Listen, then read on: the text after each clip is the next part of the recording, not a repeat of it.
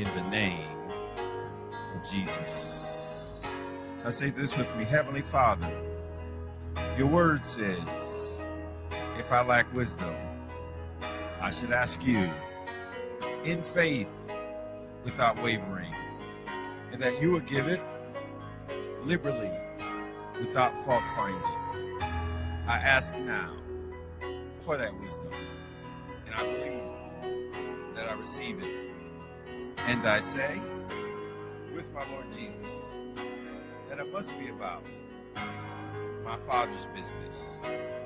Thank you for giving me your insight into my kingdom success. In Jesus' name, I pray expecting. Amen. Now say this with me. I am a believer of the Word of God. I am an epistle of the Spirit of God. I am a disciple of my man of God. I am a finder of the destiny path of God for my life. Alrighty. Praise God.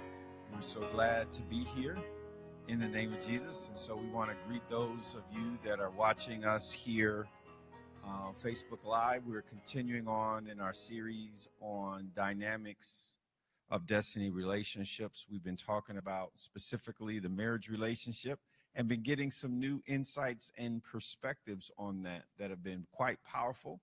And I believe that will be a blessing to you in your own personal life to really know that, some of the nuances in this relationship, the marital relationships. We're getting kind of close to the end of what we wanted to do here, and then we'll go from the marriage relationship into the parental relationship. So over the next few weeks, you'll see us just kind of close out some closing thoughts here probably over the next 2 weeks, and then we'll go right on into parenting. And we want to show you some of the dynamics of parenting and then being parented, and how that is, and how that the dynamics of those relationships change as a person matures from a young person to an adult, where we go from obedience primarily to honor, and but you'll still get some benefit out of a relationship if you treat it right. So I want you to stay tuned. I want you to like, share, comment, and interact with us so that we know that you're out there and that the word is blessing you. And please, please, please help us to help others to experience the difference of destiny by you passing this word along and sharing it to those that you know and love as well. Amen. All right. So our series again on the dynamics of destiny relationships, we have 4 objectives. Number 1 is to illuminate on the basic power of relationships, especially relationships that are developed for the purpose of glorifying God. And my statement is, marriage done for any other reason, I just don't know how it lasts. I don't know. You need that threefold cord or this thing will get broken. All right. Number 2 is to elaborate on the love connection as the key to empowering relationships, and then the principles upon which relationships consist and by which they're maintained and enhanced. And our statement is when it comes to the marriage relationship, the honeymoon is the worst it's ever supposed to be, because it's supposed to go from faith to faith, from glory to glory, and from love to love. All right. Number 3, to differentiate the various types of spiritual, natural, and social relationships and their purpose for being from God's perspective. Our statement is that marriage is only one type of relationship, but it is spiritual, natural, and social. It's all that and the bag of chips too. And then finally, number 4, to motivate you to be more intentional in your roles at every level for relational success. How do you know? How are you grading yourself in terms of your relationships? My statement about marriage is we aim for perfection and settle for progress. Yeah, we aim for perfection, but we settle for progress. In other words, we always shoot to live up to heaven's ideal, but then we also get satisfied by saying, I'm not where I want to be, but I'm not where I used to be. And marriage should be a relationship that if you're in it, you work on it all the days of your life. And if you're not in it, but desire to be in it, then you work on it before you get there. Yeah, what I hate is people trying to do with on-the-job training what they should have done in preparation. It's hard to change the tires at 60 miles an hour. Yeah, so some of these things, and particularly the types of things that we talk about today, we really want you to grasp that a lot of what we share in terms of a fundamental purpose of men and women need to be understood as an individual so that the relationship can be strong. If you scramble 2 rotten eggs, you can't get a good omelet out of it. Right? It's only as good as the individual ingredients that went into it. If they were rotten when you scrambled them, the omelet just can't taste good. Okay? And so, Bishop Jabir used to say it this way: marriage is not 1 + 1, it's 1 × 1, and God doesn't multiply fractions. Why you say it like that? Because 1/2 × 1/2 gets smaller, not bigger. Isn't that right, Charles? Yeah.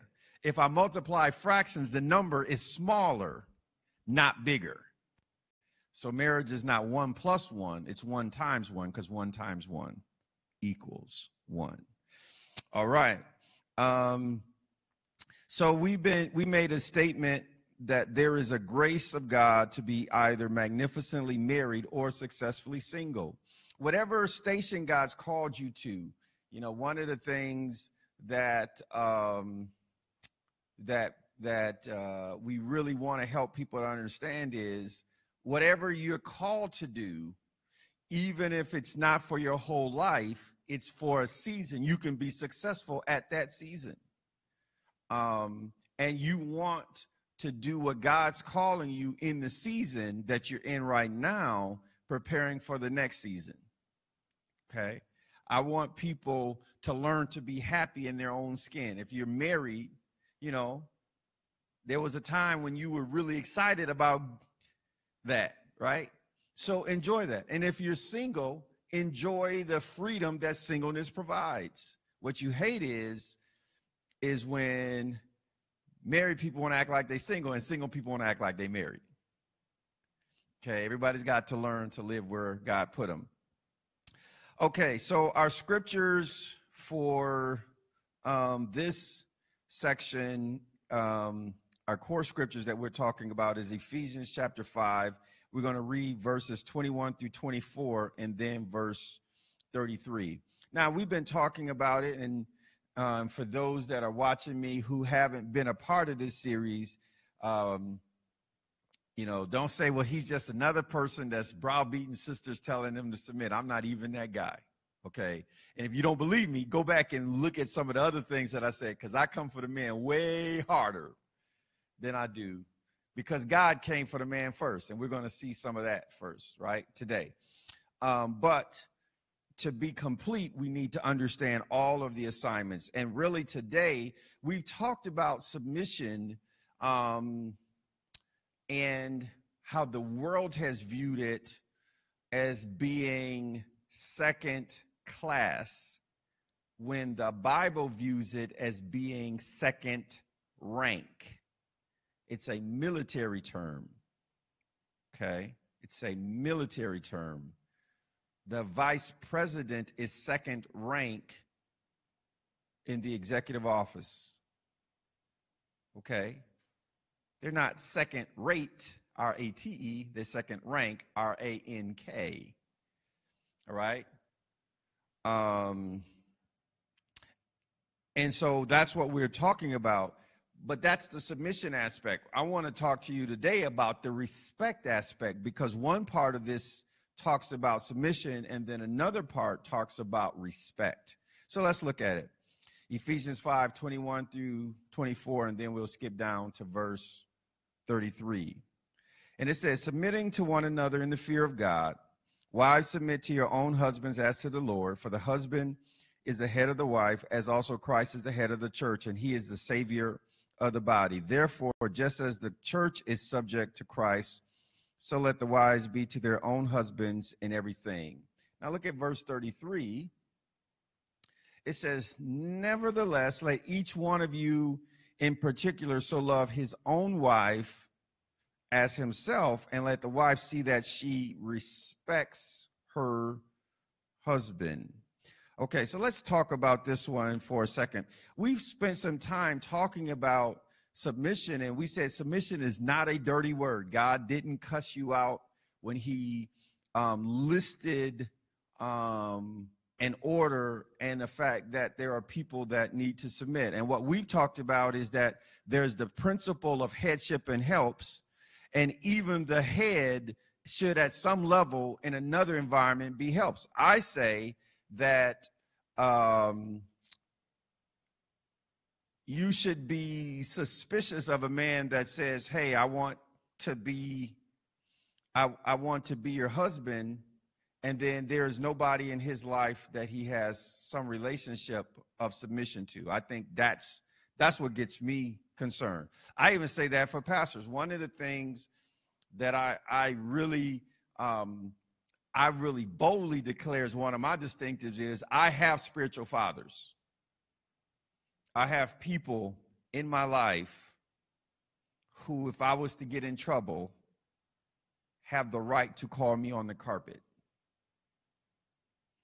And I say that should give my church comfort, because I'm not on here by myself on an island and nobody can't tell me what to do, but I'm telling y'all what to do.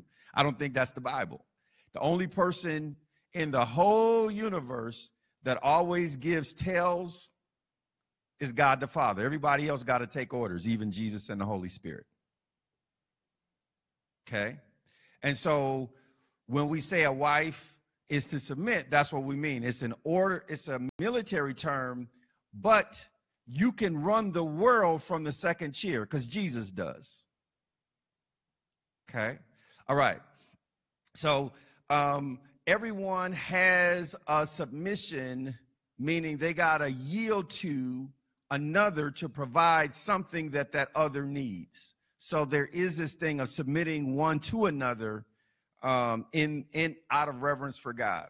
So one of the things that we've talked about is that verse 33 tells us a thing. It says, one key point that we want to understand is that the primary seed that a woman needs is love.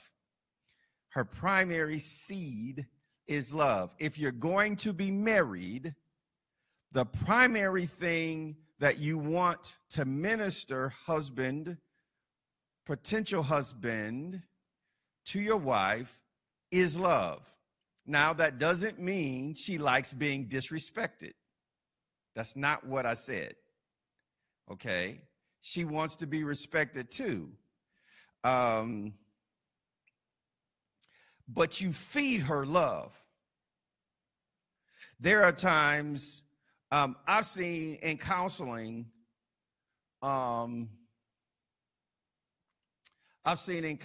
where a woman will threaten to leave a relationship. And then men will say, well, I respect your decision. She ain't looking for respect, bruh. She looking for you to love her enough to pursue. It wasn't a cry for respect. That wasn't what. Do you see how you can miss it? Do you see why I'm saying what I'm saying? He's thinking, okay, you made this decision. I'm going to respect that decision. That's like me being your teacher telling you to do the even problems, and then you come back with 1, 3, 5, 7, 9, and 11 done. You were doing the odds, and I was talking about the evens. Do you understand what I'm saying? See, that's a big deal. Because sometimes brothers, no, it's not brothers. We tend to think that the other person needs what we need. So we want to feed them what we like eating. And so in the male mind, he was like, man, okay, I respect your decision. That wasn't even what she was looking for. It was a cry for, I need to feel love, and you're not satisfying that need. And then the thing that you did, out of respect, made the situation worse. Do you understand? Everybody got what I just said? Okay.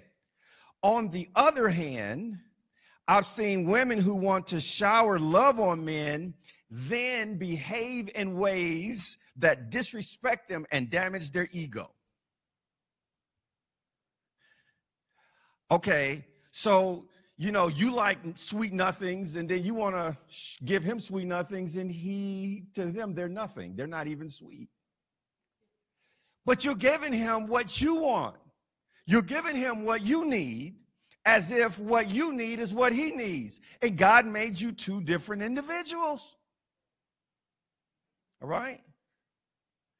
And so you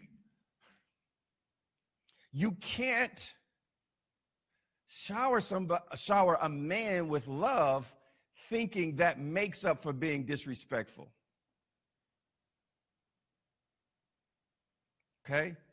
We want to be able to recognize that we have partners and the needs of the partners are different. I'm not going to give you what I need. I'm going to give you what you need. And I'm going to become the person I need to become to give you the thing that you need. Right? So last time I was like, listen, I have yet to find, and I know sisters do it, and I'm not even angry about it. I'm really not, okay? But if you don't ever take the man's name in public, that brothers feel some kind of way about that. I've yet to say, have somebody say, no, it don't mean nothing. No. Nope, it means something. But you was large and in charge by yourself, but you just not by yourself. And that's not even saying you weren't, shot calling and big balling when you was on your own. I'm not even saying, it's not even like that. You might have been. But the thing, if we're going to love and submit like Christ loves the church, you better be taking his name when you go to Father. You better be praying in the name of Jesus, not in your own name. I'm just saying, God called their name Adam in the day that they were created. Okay? So for men, that's a respect issue. Okay? Now, I have a daughter, and I'm training her to be large and in charge.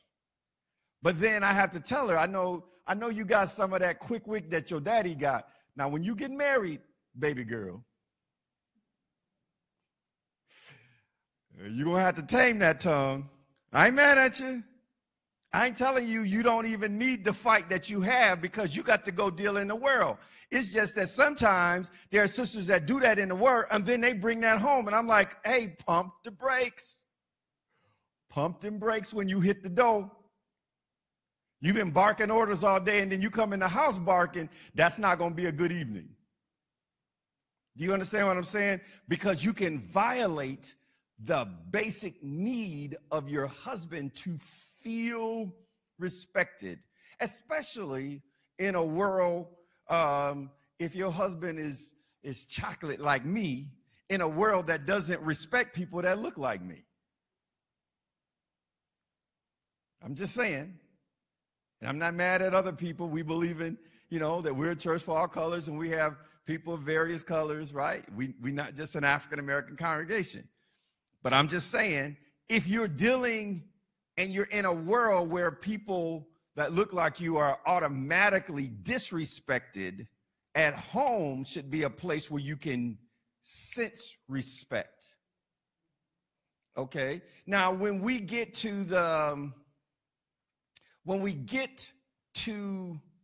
parenting issue, we're going to talk about the fact that as our young men mature, you can't, listen.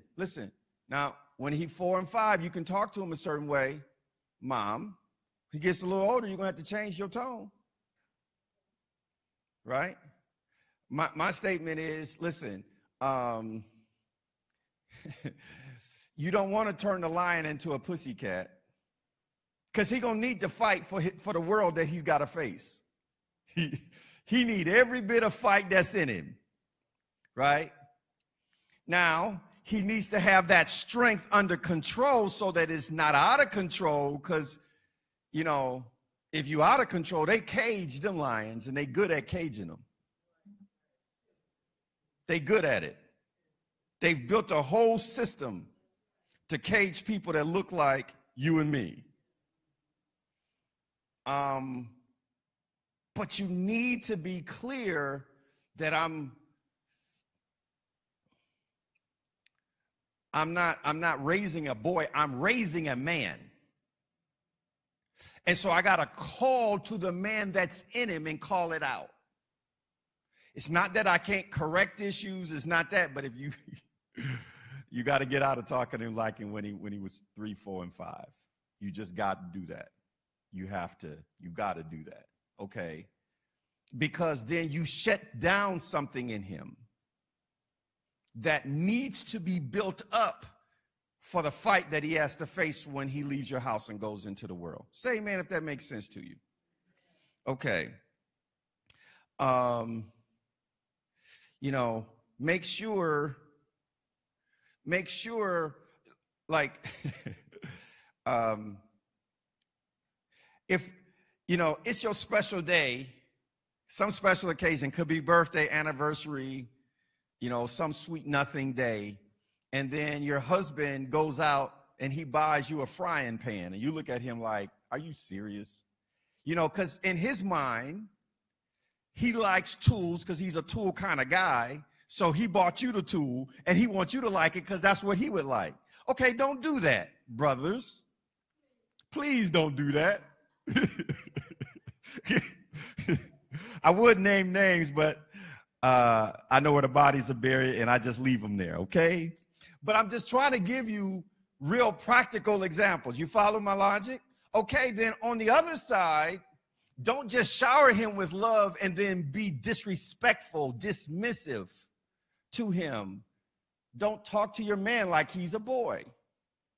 And that doesn't mean that you got to, you know, one of my selling points when I was courting Lady Nedra was, listen, you don't have to dumb down for my ego.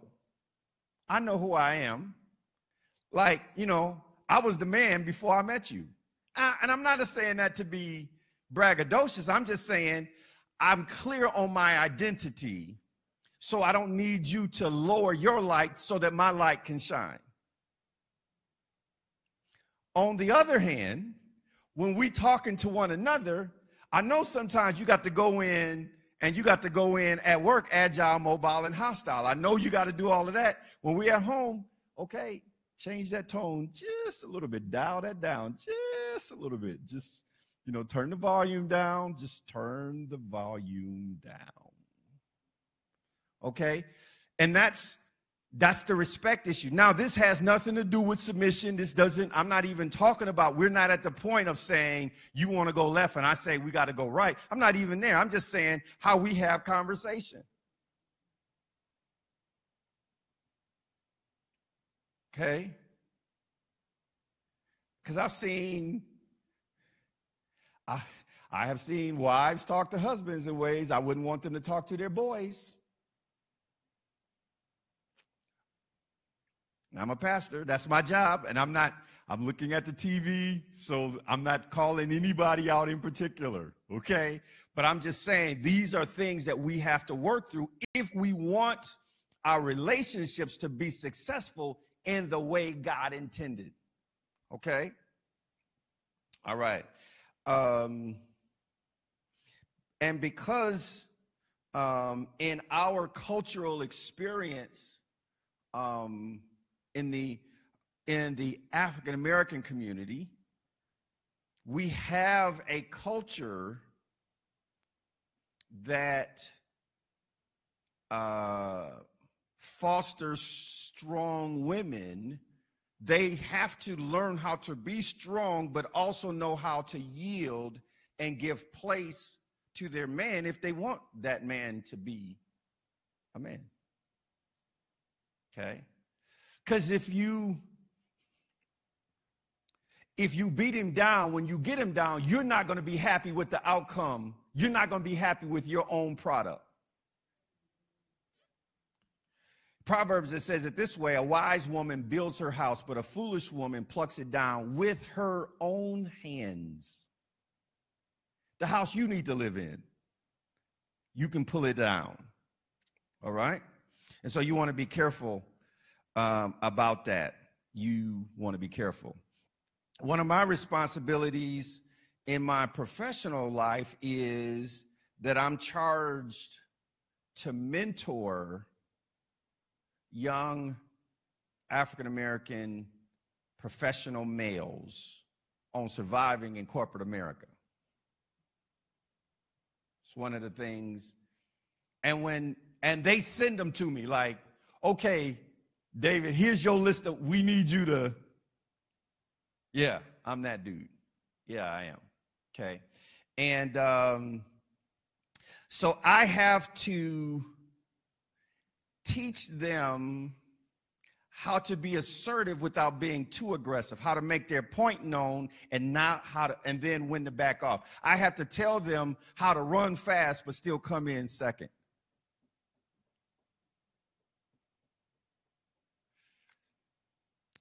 Like, I had one young man and he was in a difficult situation. I said, this is what you do. This is what you do. This is how you say it, because this is not going to turn out for you good if you don't turn this thing around. Because I know enough of the signs that if you tell me certain words, then I know what's going to happen next you're probably not going to like. And I can just listen to you tell me a story, and then I can figure about where your career is. And so I was talking to one young man, and he was having some difficult challenges with a manager, Caucasian male. And I said, say this, say this, say this. And then it got to the point where he was in a one-on-one, and the guy started sweating and turning colors. I said, okay, now you need to dial it back. Now pump the brakes.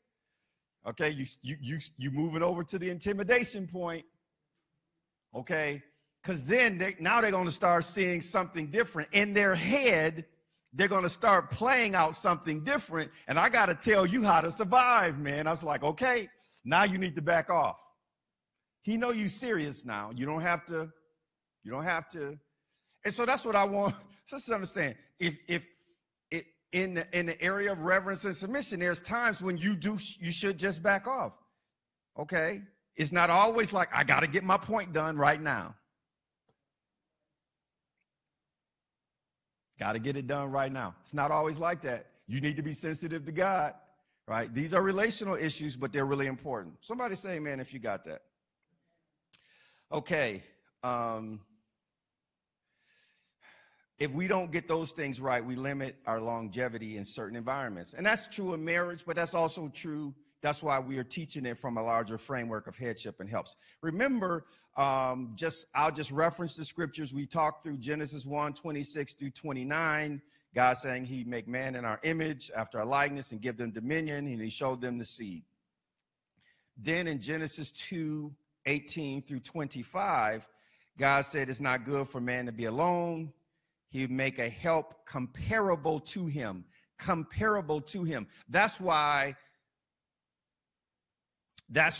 we declare definitively that submission doesn't mean second-class citizen, because God's statement is the help that I make has to be like you to be good help to you.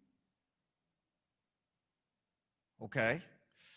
And he made the man, caused him to have a deep sleep.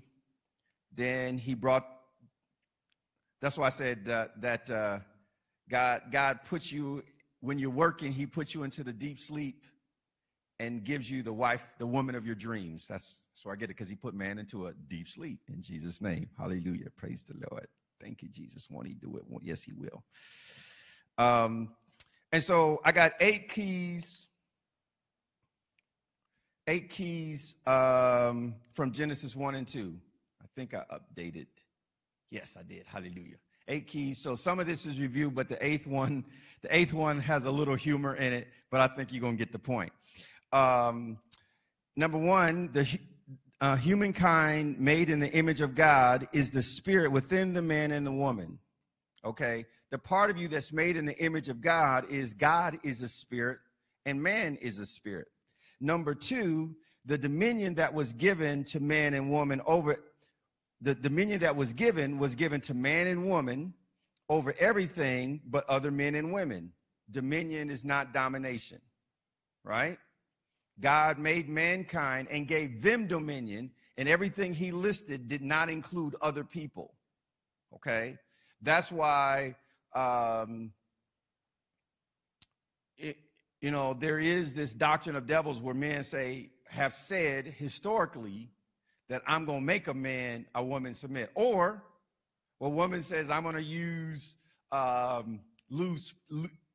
use pleasure as a tool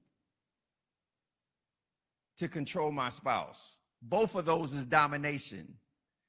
And that's not what God intended. All right? Number three, there is a level of agreement that is required for husband and wife to walk in dominion and blessing. Okay?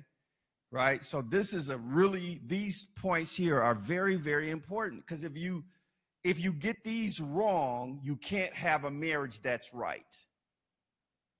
Because they go back to the very fundamentals of what God created in the beginning.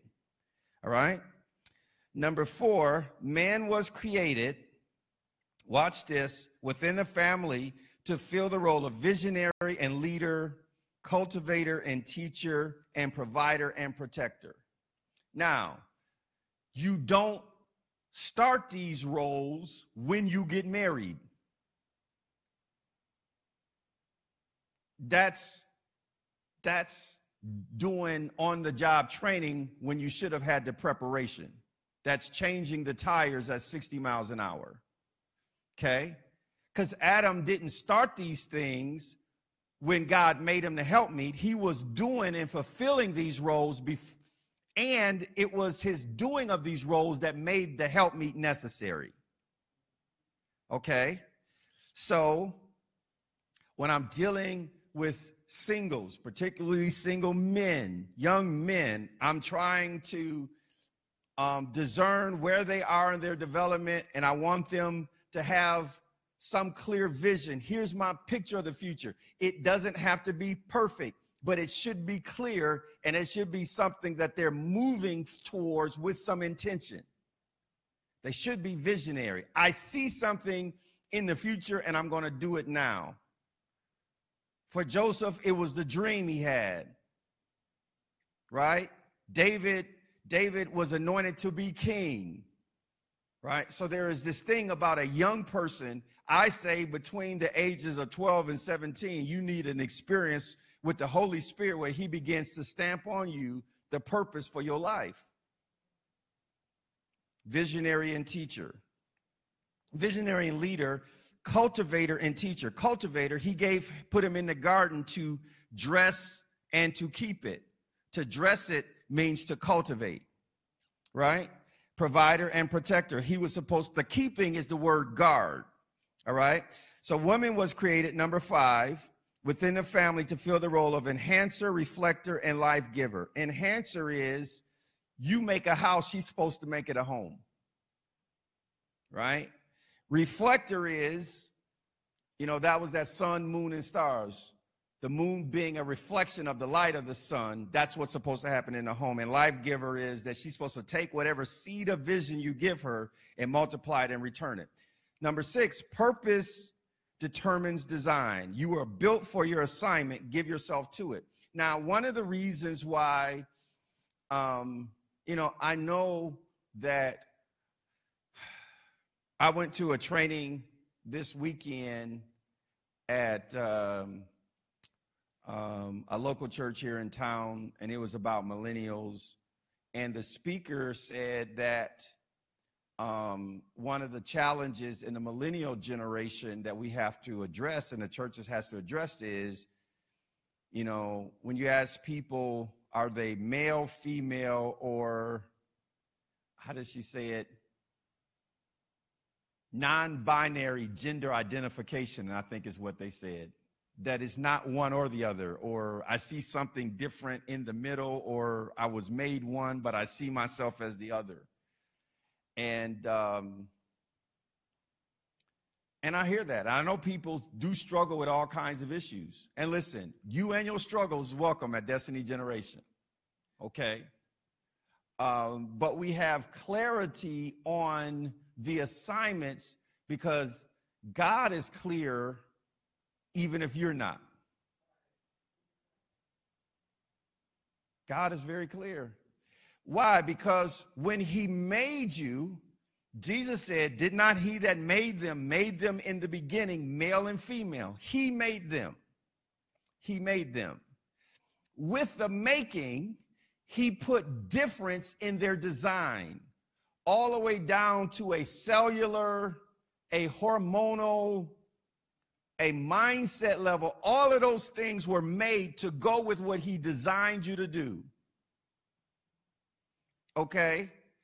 And no amount of surgeries and injections and nips here and tucks there is going to create you into something different than what God made you. Now, you can mess up what God made. I'm not saying you can't do something, but, right, just because you sit in a garage does not make you a car. Okay? So purpose determines design. That's a big deal. That's a big deal, y'all. All right. Number 7. The fall introduced some elements into the marital relationship that has to be managed to fulfill God's original intent. Okay? Some things that happened because of what happened in the fall, now we got to manage stuff that wasn't in God's original plan. Okay. And then the last one deals with the fact that they were naked but not ashamed. And this one says, husbands and wives should be able to bear their butts to each other, warts and all, without any fear of shame or rejection. Yeah, I thought you would remember that. I just had to say it in a way you would never forget.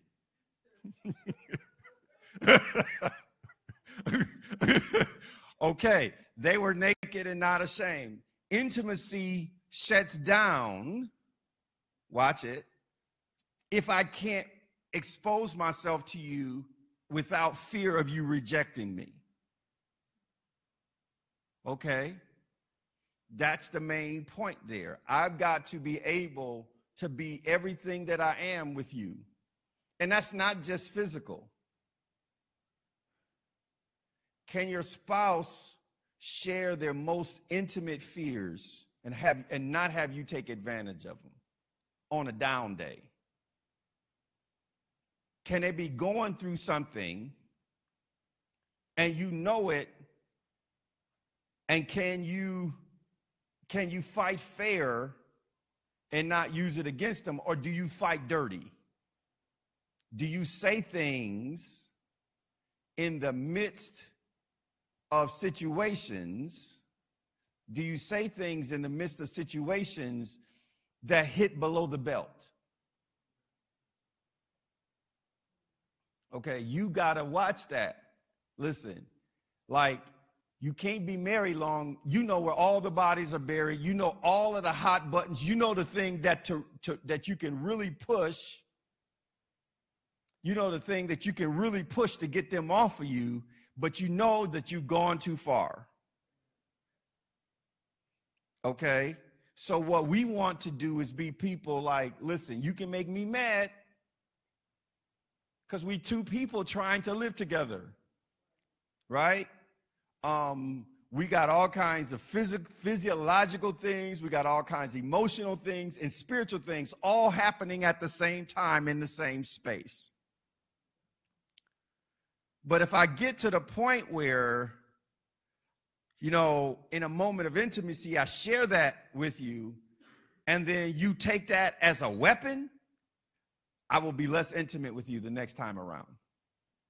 If I close that door, I'm going to have to wait for that door to open again. Okay? You hear me? That's a very, very important point.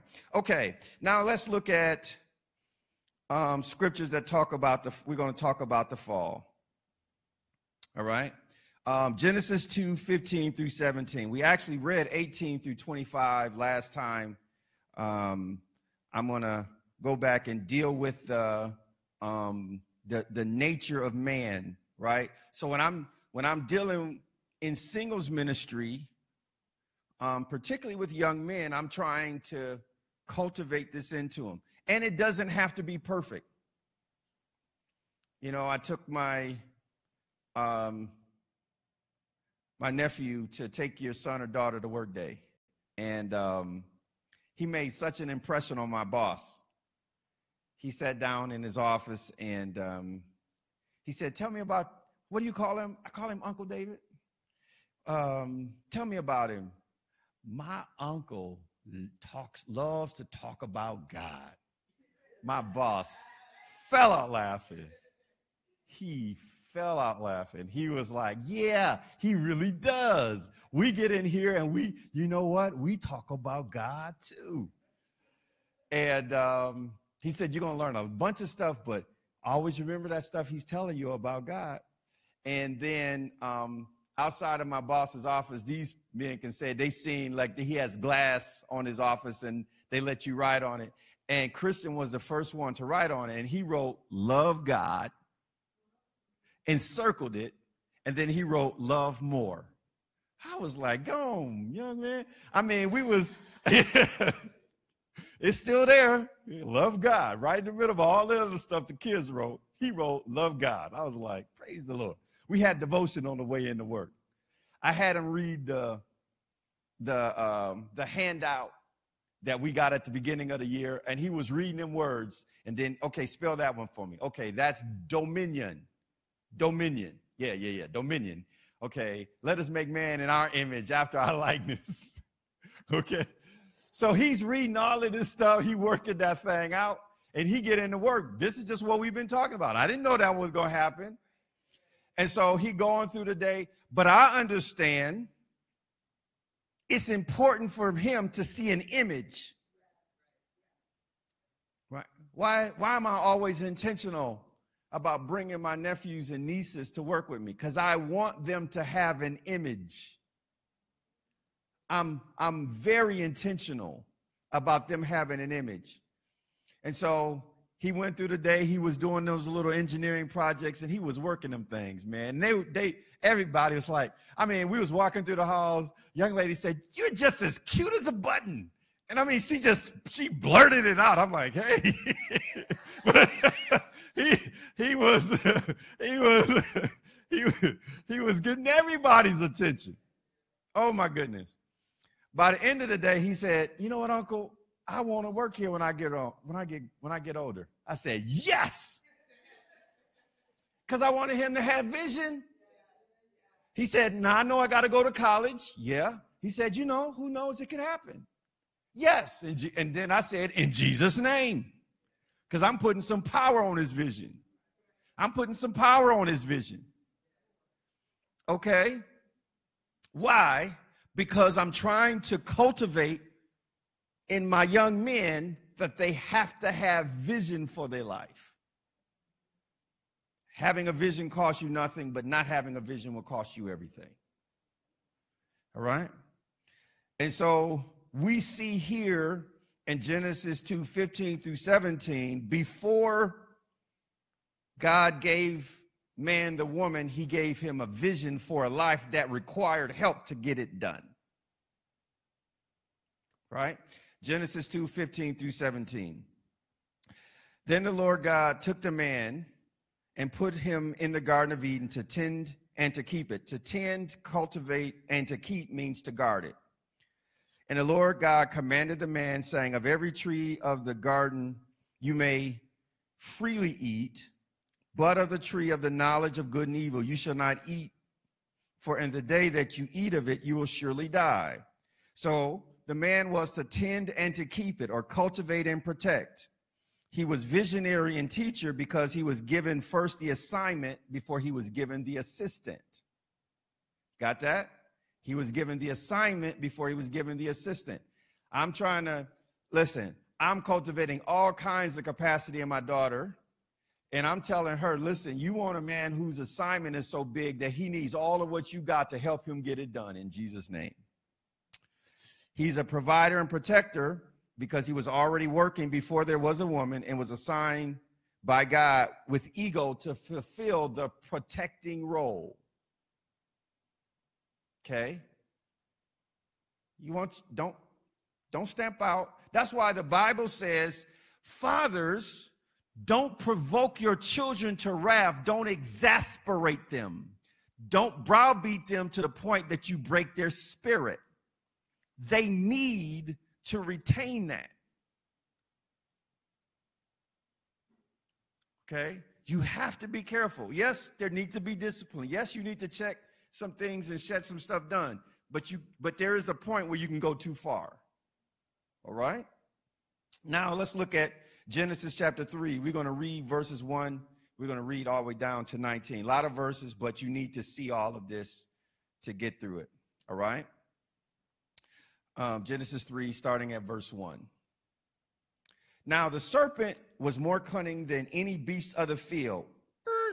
A beast of the field. He wasn't supposed to be in the garden. Okay? He's a beast of the field, which the Lord God had made. And he said to the woman, has God indeed said you should not eat of every tree of the garden? And the woman said to the serpent, we may eat of the fruit of the trees of the garden, but of the fruit of the tree which is in the midst of the garden, God has said, you shall not eat, nor shall you touch it, lest you die. Uh-oh, she's exaggerating. He didn't say you couldn't touch it. He just said you couldn't eat it. So she's taken what God said, and somewhere there was a miscommunication between the teacher and the enhancer. So she's enhanced it, but she's enhanced it into something that was beyond God's original intention. Then the serpent said to the woman, you will not surely die, for God knows that in the day you eat of it, your eyes will be open, and you will be like God, knowing good and evil. So when the woman saw the tree was good for food, that it was pleasant to the eyes, and a tree desirable to make one wise, she took of its fruit and ate it. And Adam was not some other place in the garden when this conversation and stuff was going on. How do you know? Let's read the next sentence. She also gave to her husband. Where was he?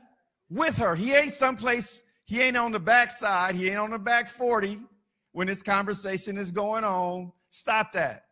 Stop it. He ain't some other place. Garden's a big place, but he was right there. He also gave it to her husband who was with her, and he ate. When she ate, nothing happened. When she ate, nothing happened. But then he ate.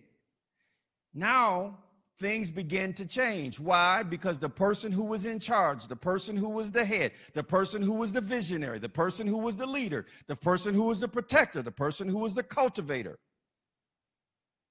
the person who was the final authority on earth, did something. And when he used his position of authority to do it, it caused changes that we are dealing with thousands of years later to this very day. All right. Verse 7, then the eyes of both of them were open, and they knew they were naked, and they sewed fig leaves together and made themselves coverings. Watch this. Why didn't they know that they were naked before? Because even though it wasn't just that their eyes were opened, man shined from the inside out. So the glory of his spirit came out of him, just like Ezekiel talked about the fact that he saw God, and he said, God, he's a fire from the loins up and a fire from the loins down. That's the glory of God that came out of his spirit. Jesus had that same thing on the Mount of Transfiguration. He shined as a light, but the light wasn't coming from the outside. It was coming from the inside. He just turned the dial down. But when they sinned, the light went out. Yeah, sin will do that to you. They were clothed with the glory of God. Verse 8, and they heard the sound of the Lord God. I like verse 8 in the King James. They heard the voice of the Lord God walking in the garden in the cool of the day. Why do you say it like that? Because Jesus is the Word that later became flesh. But before he came flesh, he still walked among them as the voice. All right? They heard the sound of the Lord God walking in the garden in the cool of the day, and Adam and his wife hid themselves from the presence of the Lord God among the trees of the garden. They used to move towards that voice. Now, because of sin, they're running away from it. Then the Lord God called to Adam and said to him, where are you? So he said, I heard your voice in the garden, and I was afraid because I was naked and I hid myself. He didn't say I heard your sound, I heard your voice. But he heard the voice not talking. God's voice used to walk in the garden. He heard a voice walking. Hallelujah, that's what that said. All right. And he said, who told you we're naked? Have you eaten from the tree which I commanded you should not eat? Then the man said, the woman whom you gave to be with me. See that? He blamed it in two directions, ain't he? The woman, her and you are the fault, not me. The woman you gave me.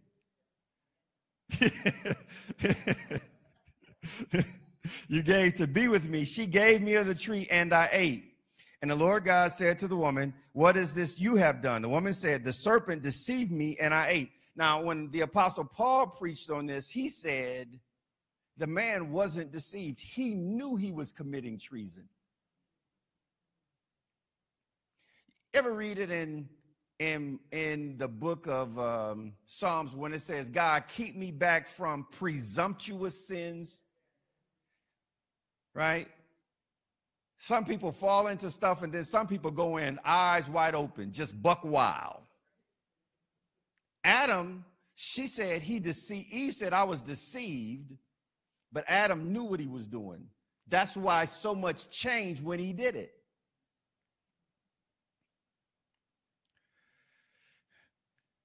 Verse, right? The woman said that this, where am I at? Verse 13? Verse 14. So the Lord God said to the serpent, because you have done this, you are cursed more than all cattle and more than every beast of the field. On your belly you shall go, and you shall eat dust all the days of your life.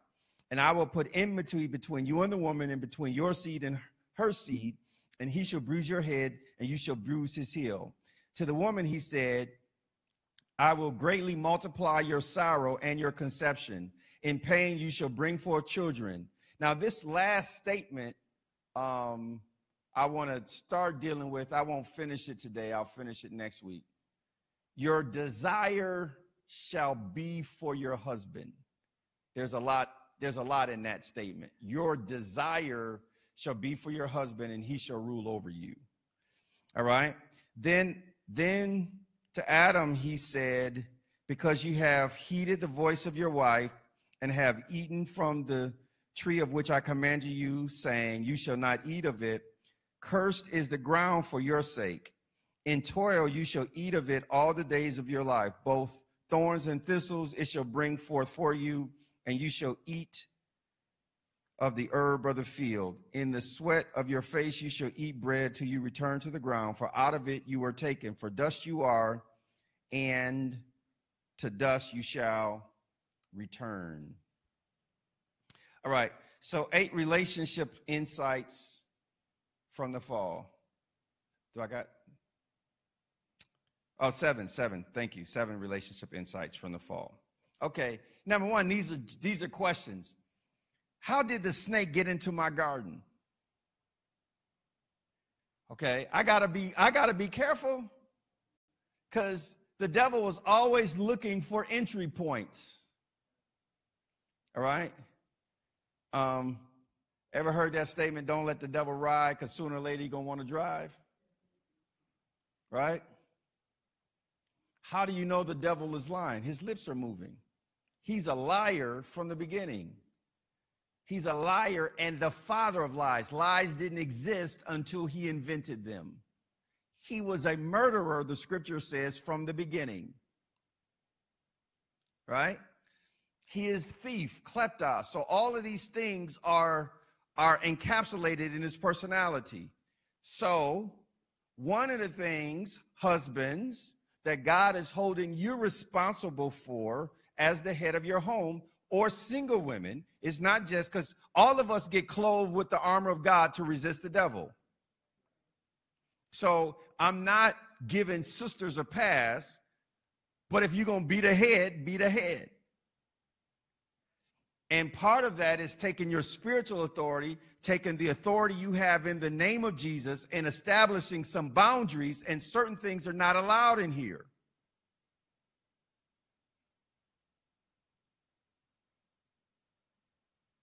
I've counseled at home and I've had to tell people, listen, we don't do that here. Check that one at the door. Now y'all go home and y'all roll your home like that, but in here, there's a certain way we talk to one another. I ain't mad at you. I just want to make sure in my house there, I don't let a snake in, because if I let that snake in, all of a sudden we be barking at each other. Okay? So we have to watch. Be watchful. Scripture says it this way, neither give place to the devil. So before anything else, there was a beast of the field that got in the garden. He wasn't supposed to be this close. You know, I stay on the edge of a forest, my house. One day I saw this perfectly wrapped, what I thought was a string, and when I get close to it, it slithered off and went into the...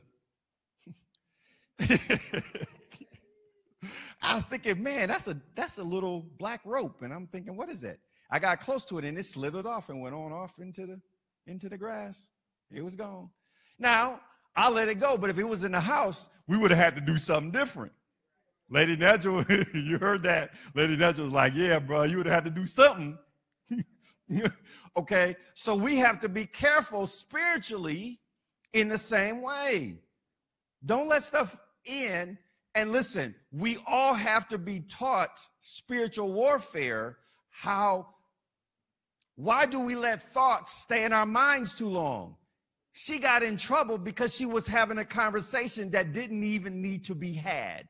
He was too close inside, and then you start listening to him while he's talking. And Adam, who knew that his assignment was to guard the garden, was standing there twiddling his thumbs.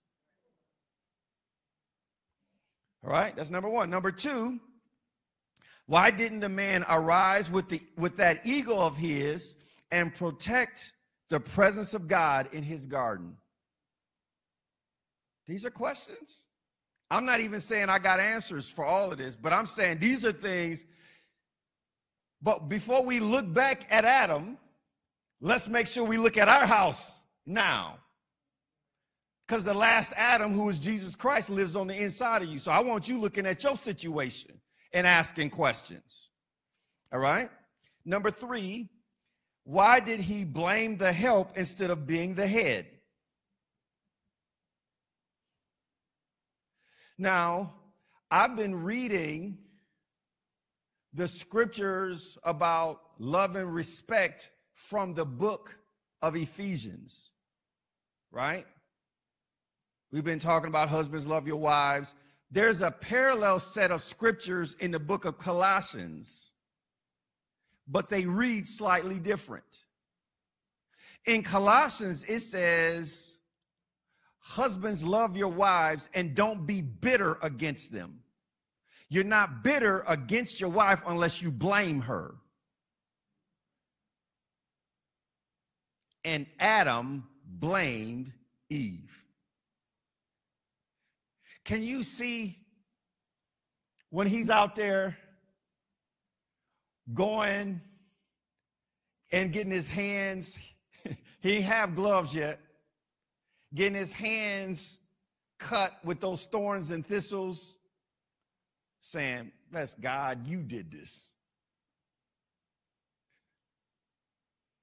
Okay, bruh, you got to do your assignment first before you know what I'm saying? God's coming to you first. That's why, Pastor David, I've had men say, you too hard on men when you counsel. No, I'm not. He coming to you first. I'm going to be hard on you because he hard on you. I'm not hard on you. I'm not being harsh. I want to make sure you understand the responsibility, because when God's coming, he ain't coming to her first. I don't know if it's like that. You shouldn't have signed up to be the head. That's the job description. Okay? Part B of number 3 says, he let another vision seed impregnate his wife instead of the one God gave him.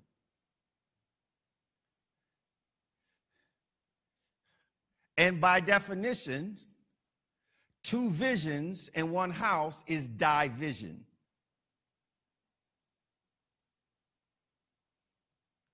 So now she's got a picture that she shall not die. She got a picture of this thing can make her like God. Wait, hold it. He just sold ice water to an Eskimo. You are already made in the image of God. You know, that's what Madison Avenue does. They try to make you look, they might try to make you think you ugly so that their product can make you look pretty. If you wear this, you'll be, if you take this makeup, these clothes, this thing will fix everything else. And you do this and you'll be everything you want to be. Not realizing that you was all of that before they stuff. You make they stuff look good. They don't make you look good.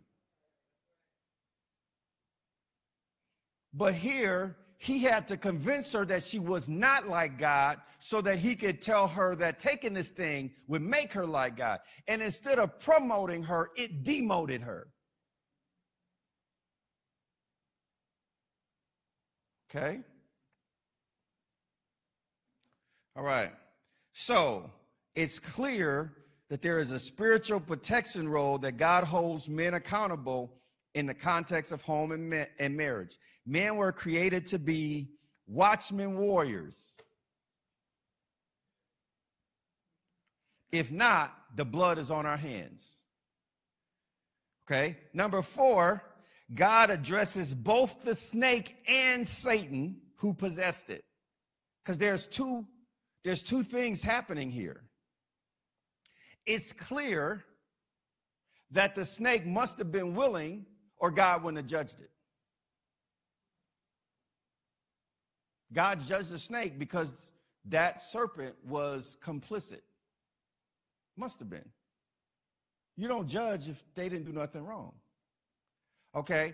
But then he slips past the snake and begins to say that there's a seed that's going to bruise the head, talking about Jesus bruising the head of Satan. All right? Number 5, the snake would crawl and Satan would get his head bruised by the seed, who is Jesus. Number 6, man would have the original dominion mandate over the planet turned upside down. And now the planet would resist his advancement. Thorns and thistles it would bring forth. Now, the thing that's supposed to be working for you would start working against you. That's why Jesus took on a crown of thorns. He was taking the curse that came out of Adam into himself. Right? The curse that's on all humanity came from Adam's sin. And Jesus took that curse into himself and became a curse for us. And then finally, number 7, woman would experience pain in reproduction of life. And remember, that's life in all of its forms. Yeah, childbearing, that's one part of it. But listen, Every time you're trying to bring forth your idea, you're going to have a pain that wasn't originally intended. Just like man has thorns and thistles that wasn't originally what God intended. And watch this. She would experience difficulty in her life partnership with man.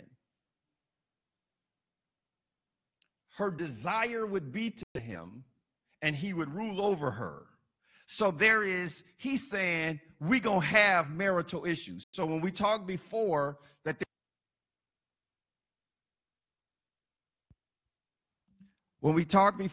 there were things that would happen that would produce that happened in the fall. Now we have to deal.